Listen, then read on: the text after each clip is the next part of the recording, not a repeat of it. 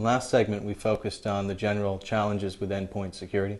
And in this segment we're going to focus on getting to the solution. Sure. For me, Samir, personalized IT has really, complicated endpoint security. So imagine for a moment that your company is this grocery cart, right?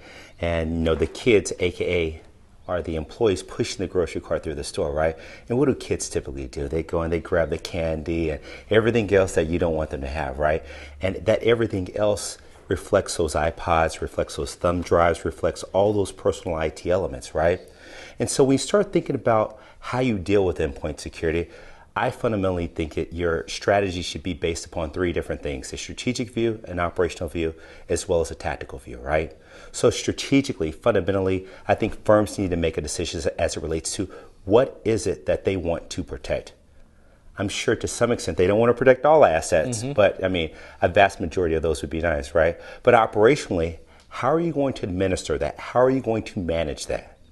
And then tactically, you get down to what is it that you're actually going to do.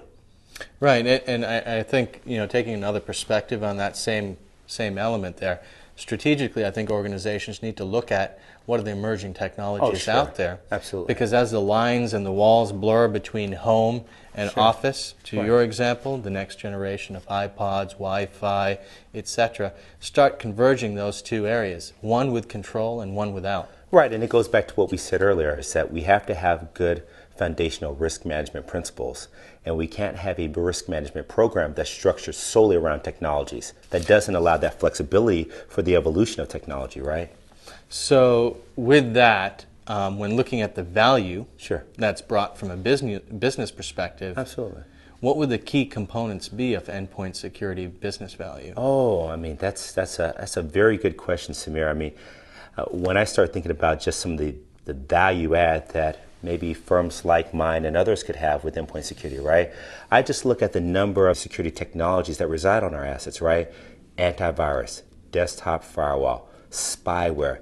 Just think about the ongoing maintenance costs associated with those, as well as the operational/administrative costs needed to support those three different platforms, right? So you've got CapEx and OpEx looped into this, and when looking at the total challenge in managing an endpoint security program, I think some of the focus areas need to be what is the return on net asset, return on investment associated with these assets. Absolutely, because I certainly think the value proposition is there. And therefore, with companies growing either in terms of employees or number of machines they support, your comments hold very true in terms of making sure that the cost and the value are in line with that so that you can manage that growth. Right, and so there's a risk driver, but to your point, there's also a financial driver for endpoint security. Excellent.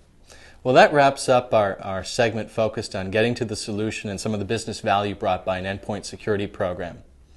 The next segment is going to be focused on the survey results and the feedback that you gave us on the areas that are most important in an endpoint security program.